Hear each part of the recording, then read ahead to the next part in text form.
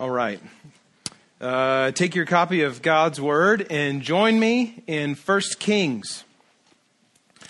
1 Kings, back to the Old Testament. 1 Kings is a very entertaining book. I don't know if anybody read ahead or not, but there's a lot that is going on in this book. Actually, this first volume of a book, 1st and 2nd Kings, are just two halves of one whole. And there's just, really compelling stories and compelling figures and interesting things going on. It makes you, as Pastor and Danny and I were talking about it this week, it makes me wish or wonder why Hollywood hasn't taken this and made a movie out of it. Like it writes itself. You just have interesting people and plot lines and drama all over the place. Several years ago, I had some good friends of mine at seminary who really liked to play video games on the Xbox, and one game they really liked to play was the NBA 2K whatever. There's a new one that comes out every year, and so it's just NBA. It's a basketball video game. You can create a team or play as a team, play a whole season, and that sort of thing. And in the game, if you as a player made a really cool move with the person you're controlling and like went up to dunk the ball or something, but threw it off the back of the rim and totally missed, the commentator on the video game, just to rub it in your face, would say, $1 million move, 10-cent finish. And so as to say, that was a great move and a horrible finish on the play. Kings is kind of like that. There's $1 million move and a 10-cent finish. Kings starts off really, really well and ends really, really badly. And we're going to see that shift from things going really, really well to really, really poorly happen very quickly in just about the first half of 1 Kings. Let's go ahead and we'll just jump right into it. And depending on the time tonight, if we get through things in a fairly timely fashion, I will be happy to afterwards. We haven't done this before, but I will tonight. Sit around and maybe take a couple questions about Kings, if you guys have any questions, and just try to answer those. And you may not have any, and that's okay. But if you have questions, I'll try to answer them. I won't make any promises, but would since we have some flexibility tonight, having taken the Lord's Supper this morning, I'd be happy to do that this evening. As we jump right in, we'll start with the author of Kings. Now, I'll refer to the book as Kings to refer to the whole, both 1st and 2nd Kings, because the two go together and were likely written at the same time. There's no stated author of Kings in the Bible. However, there is one ancient Jewish tradition that has Jeremiah, the prophet, who went into exile with Israel as kind of the final author of Kings. So we don't know who wrote it specifically. Some think maybe Jeremiah, but there's not a ton of evidence to say that one way or the other. Similarly with the Chronicles, 1st and 2nd Chronicles, not really sure who may have written those. May have been kind of a combined effort by a number of authors over a period of time. The events, thinking of the date of when this book was written, the events of Kings take place from the end of David's reign, King David's reign, until the Babylonian exile, about 970 BC to 586 BC. The date of its writing in its final form cannot be earlier than the 6th century BC because it details events that happened in 561 BC. So it can't have been written prior to can't have been finished, prior to 561 because it's talking about events that happened in 561 BC, and it's not speaking about those events prophetically. It's intended to be speaking as a historical narrative. It's telling the story of what happened. It is possible that earlier traditions of kings were added to and adapted throughout the period of the exile until the return of the Hebrews to their homeland. To summarize Kings, both 1st and 2nd Kings together, I would do it this way. Kings tells the history of Israel's division and decline and ultimate fall away from God in the 4 centuries after David's reign. Beginning with Solomon's entertainment of worship of false gods in Israel, the nation of Israel will be divided into two, the northern kingdom of Israel in the north, the southern kingdom of Judah in the south. Continual sins of idolatry and perverted worship of the one true God will bring judgment, and it will bring the judgment and discipline of God to bear upon his people.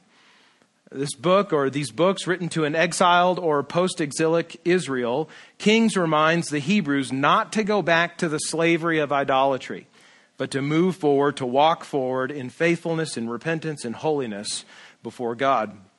There are really two major themes that kind of rise to the fore as we read through Kings, and they are these: that first, God alone is worthy of worship. We'll find several places that a number of different kings that follow Solomon and especially into the divided empire include worship of other gods in the worship of the people of Israel. We see, secondly, that major patterns of sin often begin with small personal transgressions. Major lifelong patterns of sin sometimes or often begin with small personal transgressions, small sins that don't seem like a big deal, that very quickly turn into habitual practices that last a lifetime, and in the case of kings, for generations. In the scope of redemption history, as we see all that God is doing from the creation of everything until his recreation of everything, the consummation of all things, Kings fall squarely in the area around that era of the fall and what happens afterward, with a kind of a longing for redemption. And so, if you wanted to mark that on your note sheet tonight, you could circle, maybe the word fall and the arrow that's next to it. In fact, a lot of Old Testament historical narrative lands kind of right in that space. It's that space in between the fall and the coming of the Messiah. And there's just a lot of pain of sin and longing for redemption all throughout the Old Testament.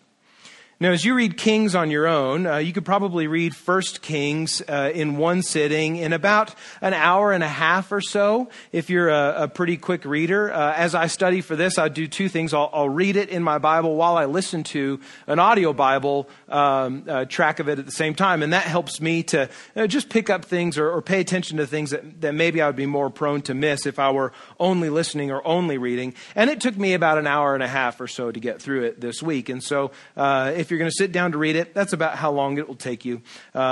Shorter than most movies, and definitely shorter than any of the Lord of the Rings films. And so you could read half the Bible in the time you watch The Hobbit.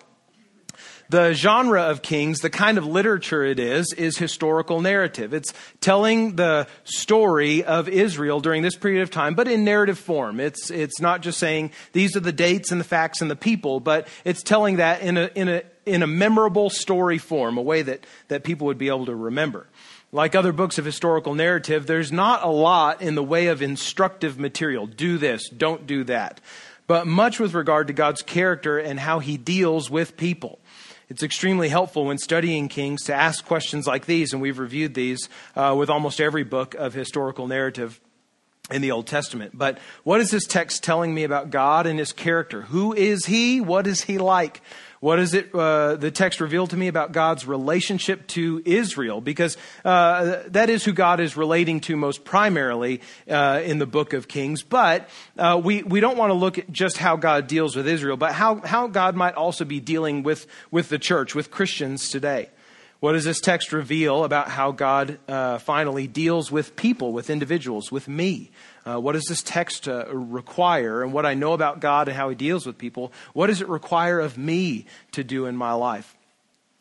1 Kings in outline goes through about 5 different movements. So there's 5 major sections. In chapters 1 through 11, you have the rise and the reign of Solomon.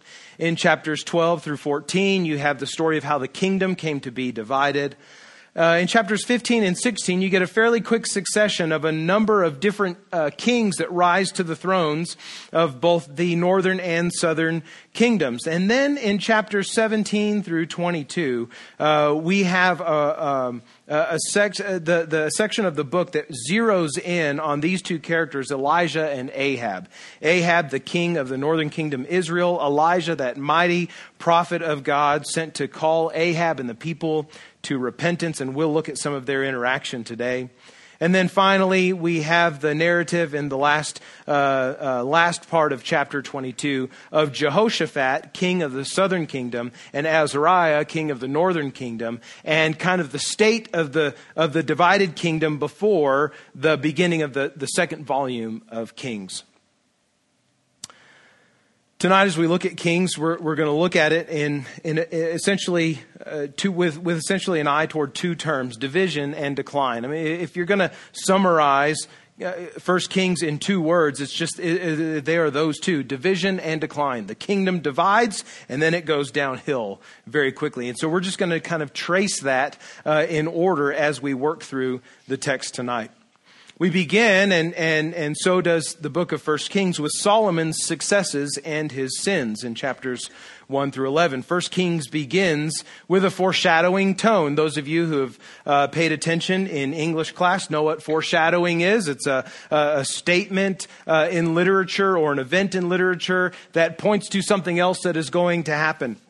That kind of gives you a hint as to what will take place down the road. And 1 Kings begins this way. Now, King David was old and advanced in years, and although they covered him with clothes, he could not get warm. The picture is this, as King starts, that King David, the man after God's own heart, is about to die. And the question that Israel and we, the readers of this history, are left asking is, who will be king?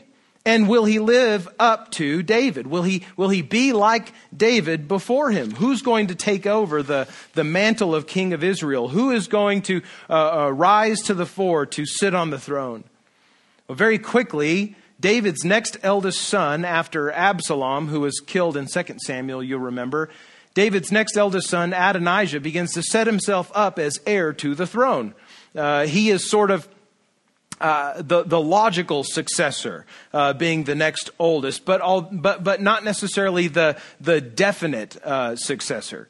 Adonijah, in trying to set himself up to be the next king, aligns himself very quickly with David's former army commander Joab, with a priest named Abiathar, thereby consolidating power for himself. He even becomes friends with a man named Shimei, who was a descendant of the house of Saul, he was the guy who cursed David as David was leaving the city of Jerusalem, kicking rocks on him when Absalom had kind of forced David out. And then as David returns in power to retake the city, Shimei is the one who falls down on his face asking for mercy. He's kind of a double-minded guy, and now he's aligned himself with Adonijah, David's next eldest son, who's setting himself up as king.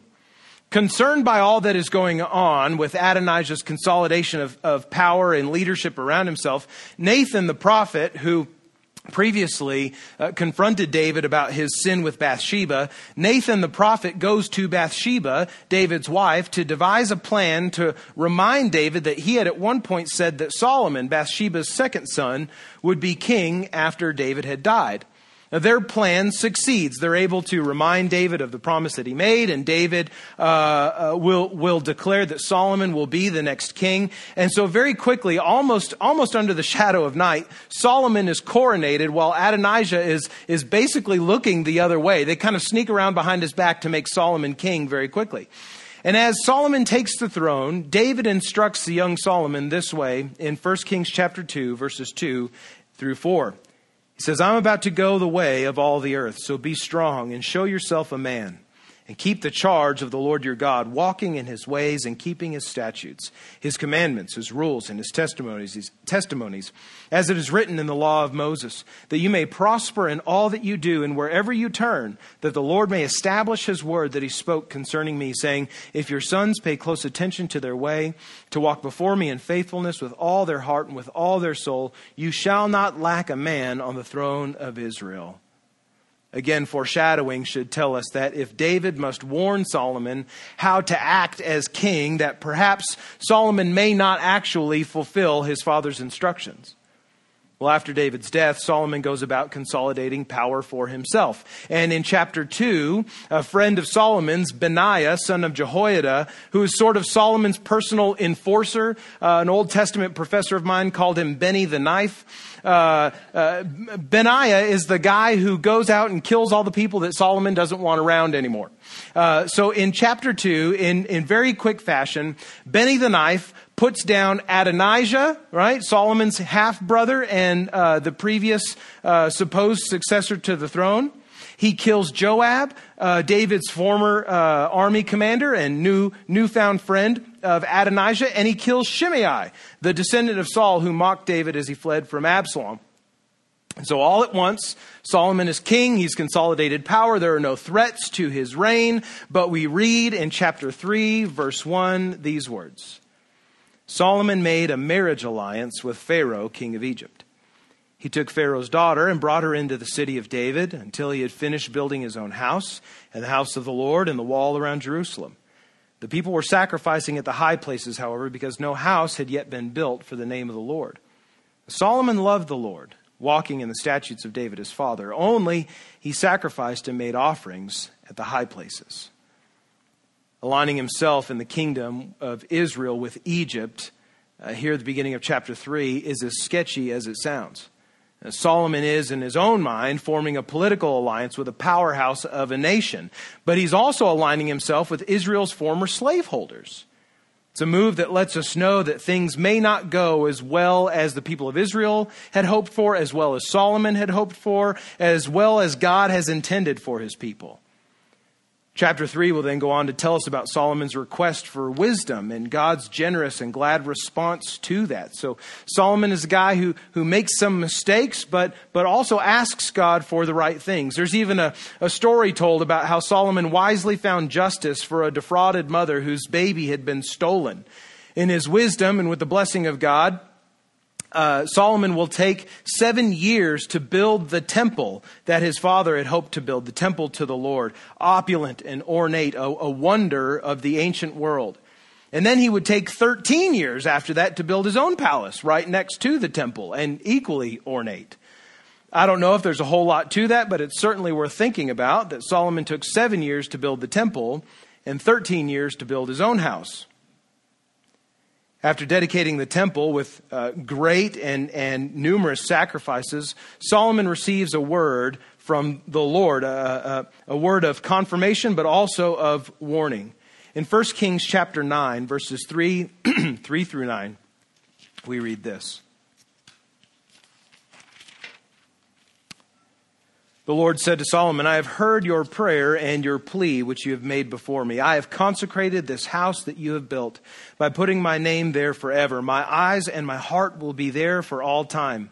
And as for you, if you will walk before me as David your father walked, with integrity of heart and uprightness, doing according to all that I have commanded you and keeping my statutes and my rules, then I will establish your royal throne over Israel forever, as I promised David your father, saying, you shall not lack a man on the throne of Israel. But if you turn aside from following me, you or your children, and do not keep my commandments and my statutes that I have set before you, but you go and serve other gods and worship them, then I will cut off Israel from the land that I have given them, and the house that I have consecrated for my name I will cast out of my sight.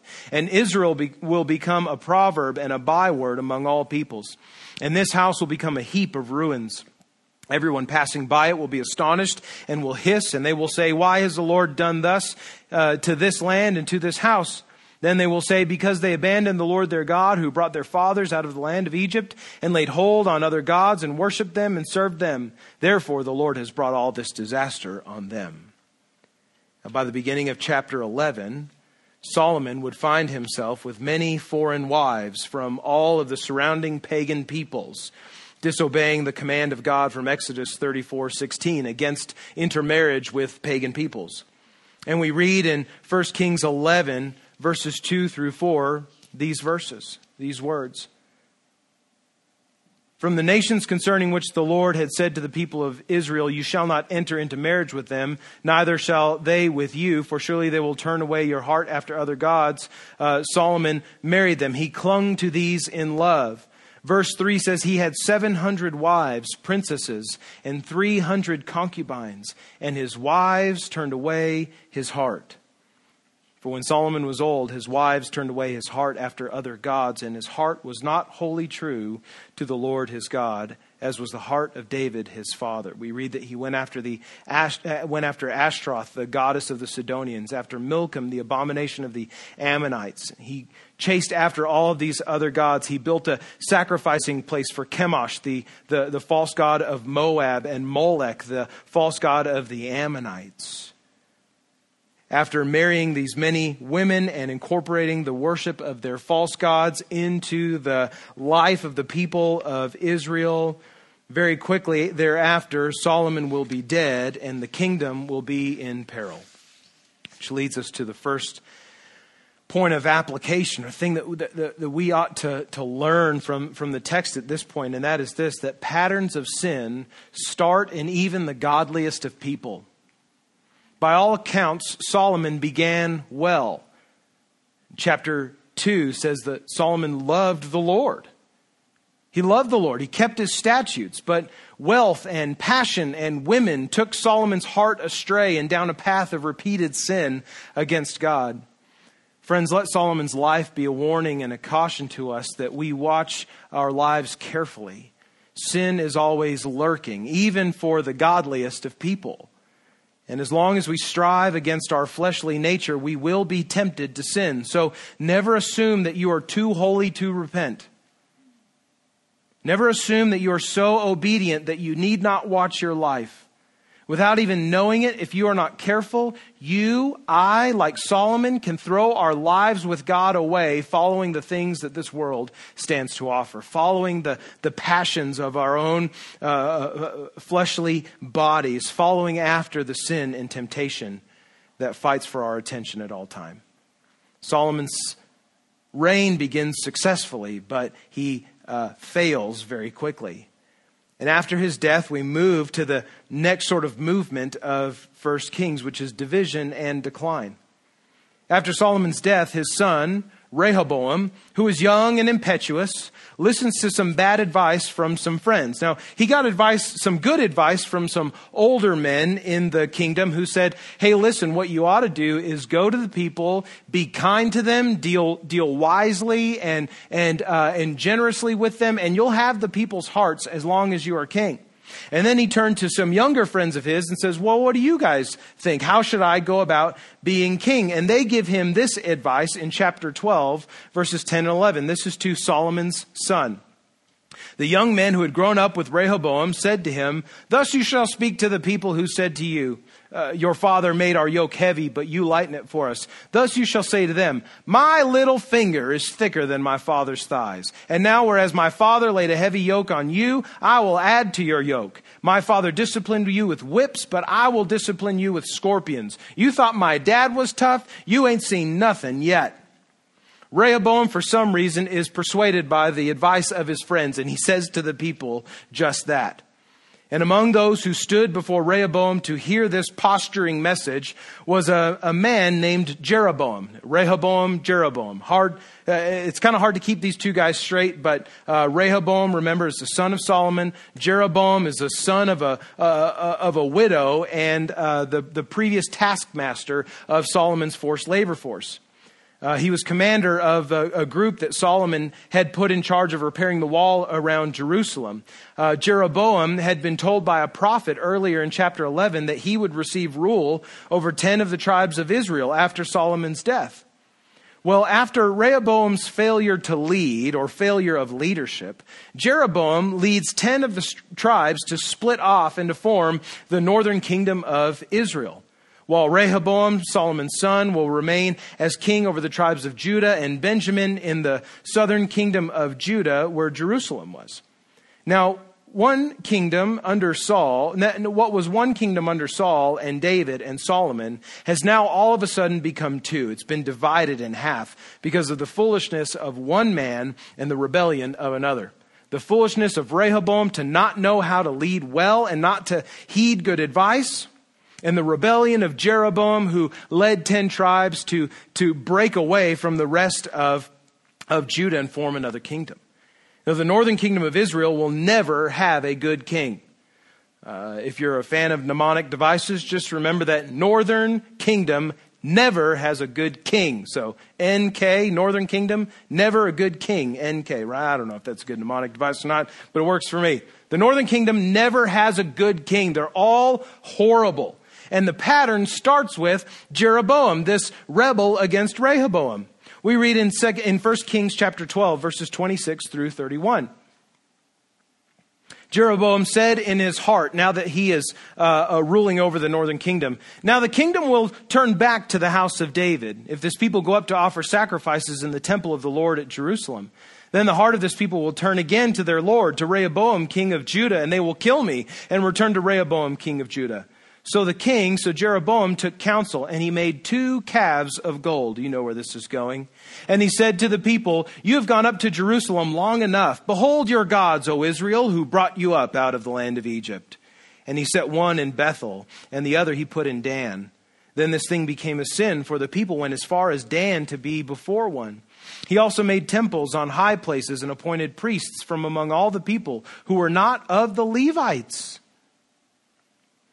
Jeroboam's pattern will be repeated. Pattern of idolatry, pattern of perverted worship of God will be repeated by every single king of the northern kingdom, Israel, with each one getting progressively worse, so that the last one is worse than the first. Jeroboam will be followed by his son Nadab as king. Nadab will be assassinated by a man named Baasha. Baasha will succeed him as king. And then Elah, Baasha's son, will succeed him. But then Zimri, another man, will assassinate Elah. He'll rule for 1 week and then be assassinated by a man named Omri. Each of these kings of Israel, it is said in some way, shape, or form, beginning in chapter 15, verse 34. This man did what was evil in the sight of the Lord and walked in the way of Jeroboam. He followed the pattern of perverted worship and idolatry of Jeroboam, and in his sin, which he made Israel to sin. Of Omri, it is said that in 1 Kings 16:25, Omri did what was evil in the sight of the Lord and did more evil than all who were before him. When Omri dies, his son Ahab, who will be an infamous character in the course of Kings, Ahab will take the throne. And of him, the writer of Kings says in 1 Kings 16:30, that Ahab, the son of Omri, did evil in the sight of the Lord more than all who were before him. Leads us to see and to learn that patterns of sin lead to destruction. Patterns of sin start even in the godliest of people, we learn from Solomon's life, and patterns of sin lead to destruction. In just over 50 years, the northern kingdom of Israel will have 7 kings, 3 of them being assassinated, all of them following the idolatrous practices of Jeroboam with increasing sinfulness. And we'll see in 2 Kings that the northern kingdom will be the first to fall to a foreign power. The destruction that will come about will come from the hand of God, the author of Kings will tell us.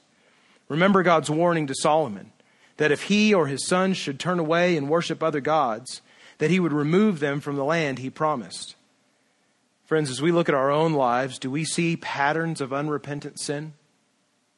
If so, turn now in repentance and seek God's mercy. It's never too late. It is never too early to repent. Repentance is always timely. And so if there's a pattern of unrepentant sin in your life, learn from the disastrous effects of a pattern of sin that we see in Kings and repent today. You need not live a life of destruction. You need not see your life come to ruin because of sin. Instead, turn to God and be healed. Division and decline continues into the next portion, the next movement of Kings, where we see Elijah's miraculous ministry. Elijah is this sort of ray of hope and joy, sort of, in the middle of Kings. He leads us to think that maybe things will not be quite so bad, or even in the midst of all the darkness taking place. Elijah is here, and he's a man of God who is living with integrity and doing what God has commanded him to do. Chapters 17 through 19 of Kings detail the life and the reign of Ahab, that last king that will be that was mentioned just previous in that long succession or quick succession of kings. And Ahab, these chapters detail Elijah's interaction with Ahab, and especially the call to repentance that Elijah gives to Ahab regularly. In chapter 17 alone, Elijah will demonstrate, or we'll see in Elijah's life, the miraculous power of God just on him in every way. In chapter 17 alone, Elijah will prophesy a drought in Israel. He'll have to flee for his life from Ahab after prophesying that drought. He'll find shelter with a widow and her son, where God will sustain them all on a tiny bit of oil and flour for many days. When that same widow's son dies of a severe illness, Elijah will raise him from the dead by the power of God. In chapter 18, he confronts the idolatrous Ahab, calling him to gather the prophets of Baal for an epic showdown. This is one of my favorite scenes in all of Scripture, and I want to read it for us. This is 1 Kings chapter 18, verses 20 through 40. Elijah goes to Ahab. He says, call all the prophets of Baal. This is in the middle of the drought. And we're going to have a little bit of a divine showdown. We're going to see whose God shows up. So we read in verse 20. So Ahab sent to all the people of Israel and gathered the prophets together at Mount Carmel. And Elijah came near to all the people and he said, how long will you go limping between two different opinions? If the Lord is God, follow him. But if Baal, then follow him. And the people did not answer him a word. Then Elijah said to the people, I, even I only, am left a prophet of the Lord. But Baal's prophets are 450 men. Let 2 bulls be given to us, and let them choose 1 bull for themselves, and cut it into pieces, and lay it on the wood, but put no fire to it. And I'll prepare the other bull, and I'll lay it on the wood, and put no fire to it.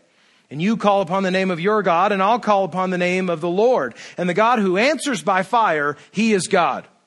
And all the people answered, it is well spoken.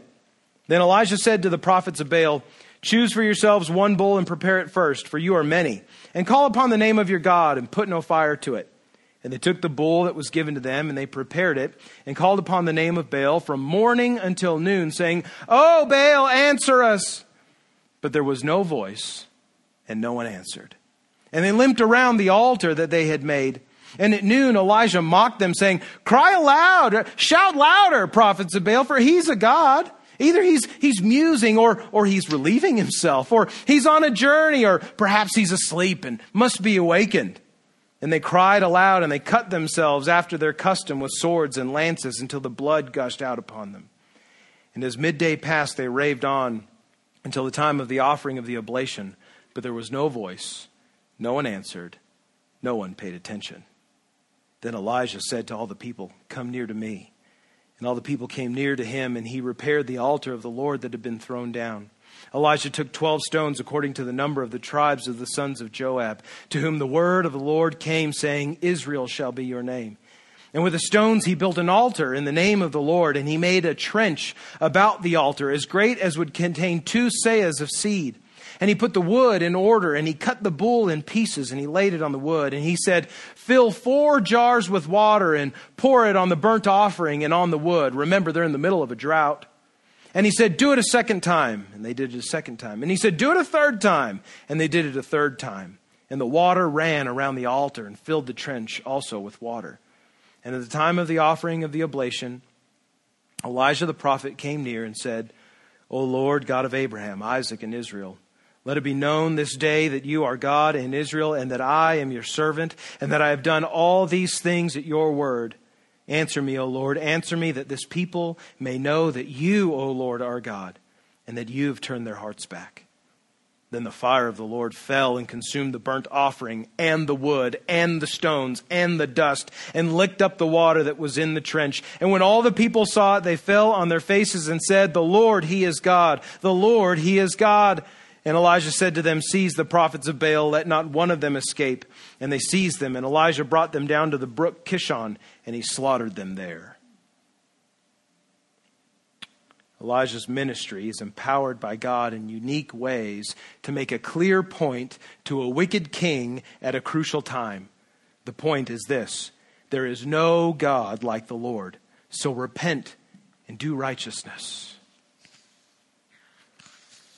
In light of Elijah's miraculous ministry and his constant call to repentance to Ahab, know this, that God constantly calls sinners to repentance.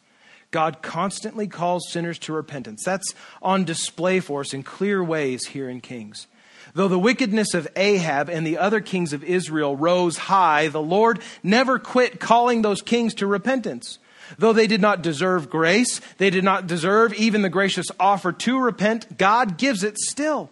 And he gives it in dramatic and compelling ways through his servant Elijah. The deep sadness of Ahab's life is that though he has this prophet Elijah to warn him, he has the wonders of God to validate the warning, Ahab does not listen. Like Pharaoh of Egypt, he hardens his heart, listening to his pagan wife Jezebel, who was full of bloodlust for the death of God's prophets. Ahab is a tragic character, but friends, we need not be like him.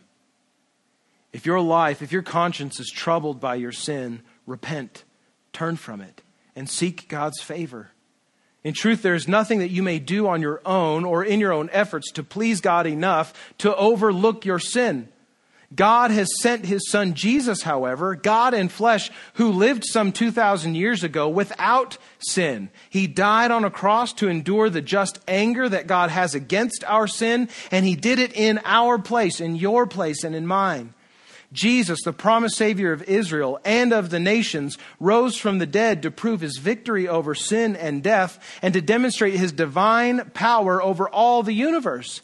The Bible teaches us that there is forgiveness for even your most heinous sins and for your worst idolatry if only you'll turn from yourself and from your sin to give your life in trust and obedience to Jesus who died for you. Repentance, friends, is a wonderful thing. Christians should love repenting. It is full of joy and freedom from sin found in obedience to Christ. Maybe, though, you're waiting for a miracle worker like Elijah to convince you of God's word. Maybe you're waiting for a word from heaven, a loud, flashing sign from God to call you to repent. But all you have is a small pool and a tiny whisper in your heart saying, repent today. Friends, if all you have is a small whisper calling you to repentance, do not despise it.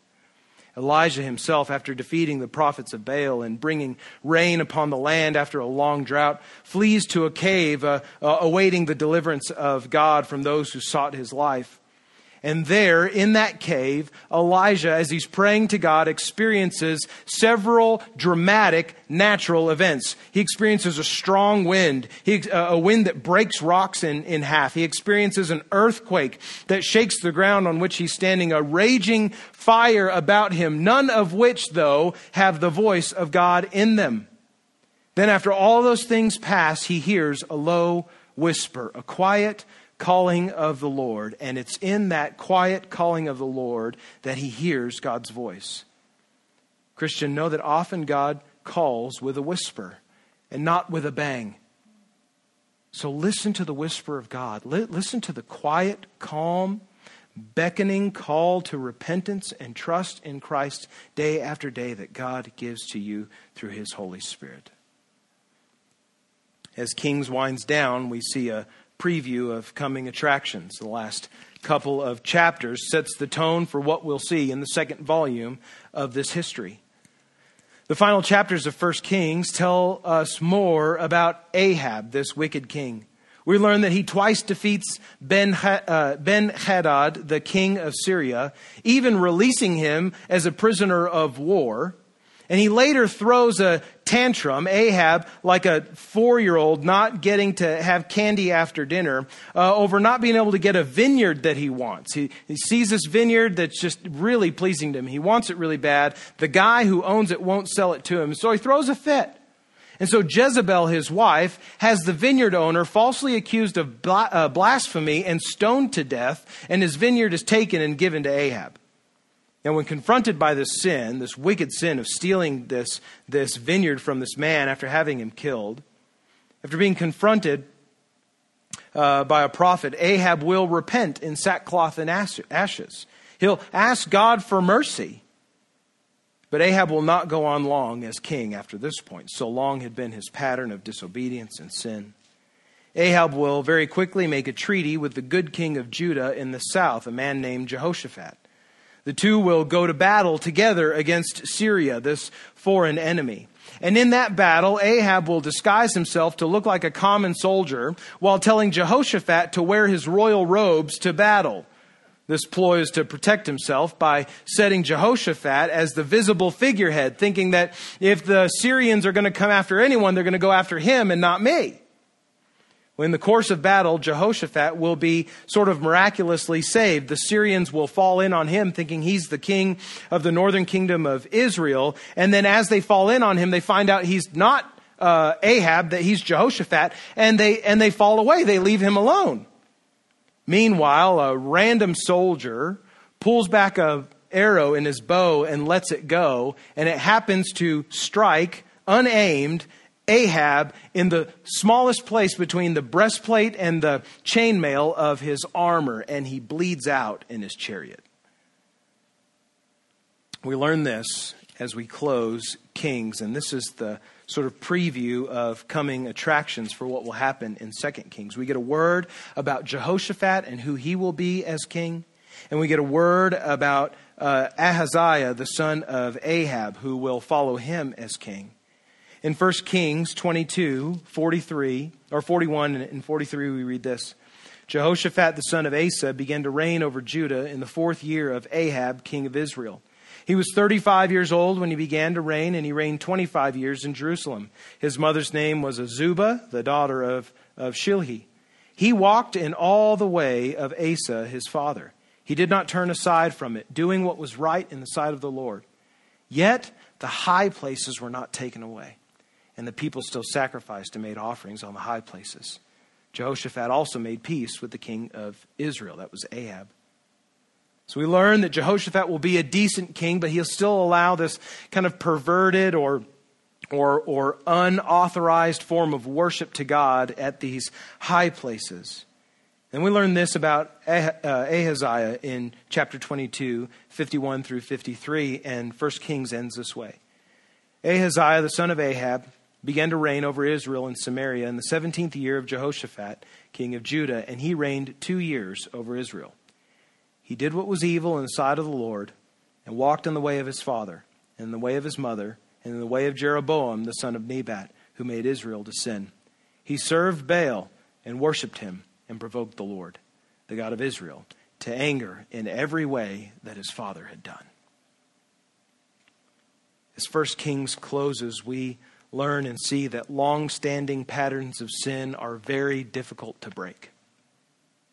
Even after his repentance, Ahab has a difficult time dealing in honesty and righteousness. The pattern of sinfulness in the kings of Israel ran deep, and his son Ahaziah would do the same thing that his father Ahab had done. The course for Israel at this point has been set. The northern kingdom will wither away in their idolatry and sin. And so for the southern kingdom as well. Though Jehoshaphat was better far than Ahab, he still allowed this perverted, unauthorized worship of God. And in time, as we'll see through the 2nd volume of this book next time, both kingdoms will fall at the discipline of the Lord, demonstrating that long patterns of sin get harder to break the longer they are entertained. Friends, if there's a long pattern of sin in your life, begin a fresh season of repentance today. Seek God's help by faith in Christ to turn from your sin before God removes his hand to let you go the way of your own destruction. If there's repentance that needs to be had, have it today. Repent today. Learn from the destructive pattern of sin that we see in the kings of Israel and of Judah here in this book.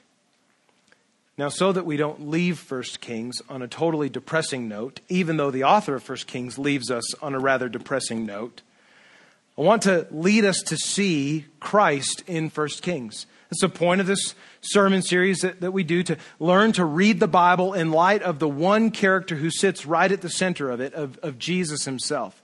And here in this, we'll have some encouragement, I think. We see at least 3 things related to Christ, three things that we learn about Christ or are persuaded to look forward to in Christ from this book tonight. First is this, that Jesus is the prophet greater than Elijah. Elijah's ministry, friends, is amazing. As you go back and read through Kings, you will be amazed. But Christ's ministry is even more amazing. As one who spoke the words of God to the people, Jesus also miraculously fed thousands and raised the dead and calmed the storms and walked on water. Elijah will, in 2 Kings, escape death by being swept up in a whirlwind of fire, but Jesus will defeat death, being raised by his own authority on the third day. Jesus, the greater prophet, speaks a similar word of repentance to the world that Elijah did. In the beginning of his ministry in Mark chapter 1, verses 14 and 15, we read this. After John the Baptist was arrested, Jesus came into Galilee proclaiming the gospel of God and saying, "The time is fulfilled and the kingdom of God is at hand. Repent and believe in the gospel." Jesus' message is repent and believe, repent and have faith, turn from your sin and turn to God. A message just like that of what Elijah had been saying to Ahab. Jesus, the prophet who's greater than Elijah, is not just one who delivers God's word, but he is the one who speaks the word of God. He is God's word. Hebrews chapter 1, verses 1 and 2 begins this way. Long ago, at many times and in many ways, God spoke to our fathers by the prophets, like Elijah. But in these last days, he has spoken to us by his Son, whom he appointed the heir of all things, through whom also he created the world. Jesus is the prophet. He's the one who speaks the word of God, who's greater than Elijah, both in the miracles he performs and in the authority of his word. We learn also that Jesus is the priest who offers right sacrifices.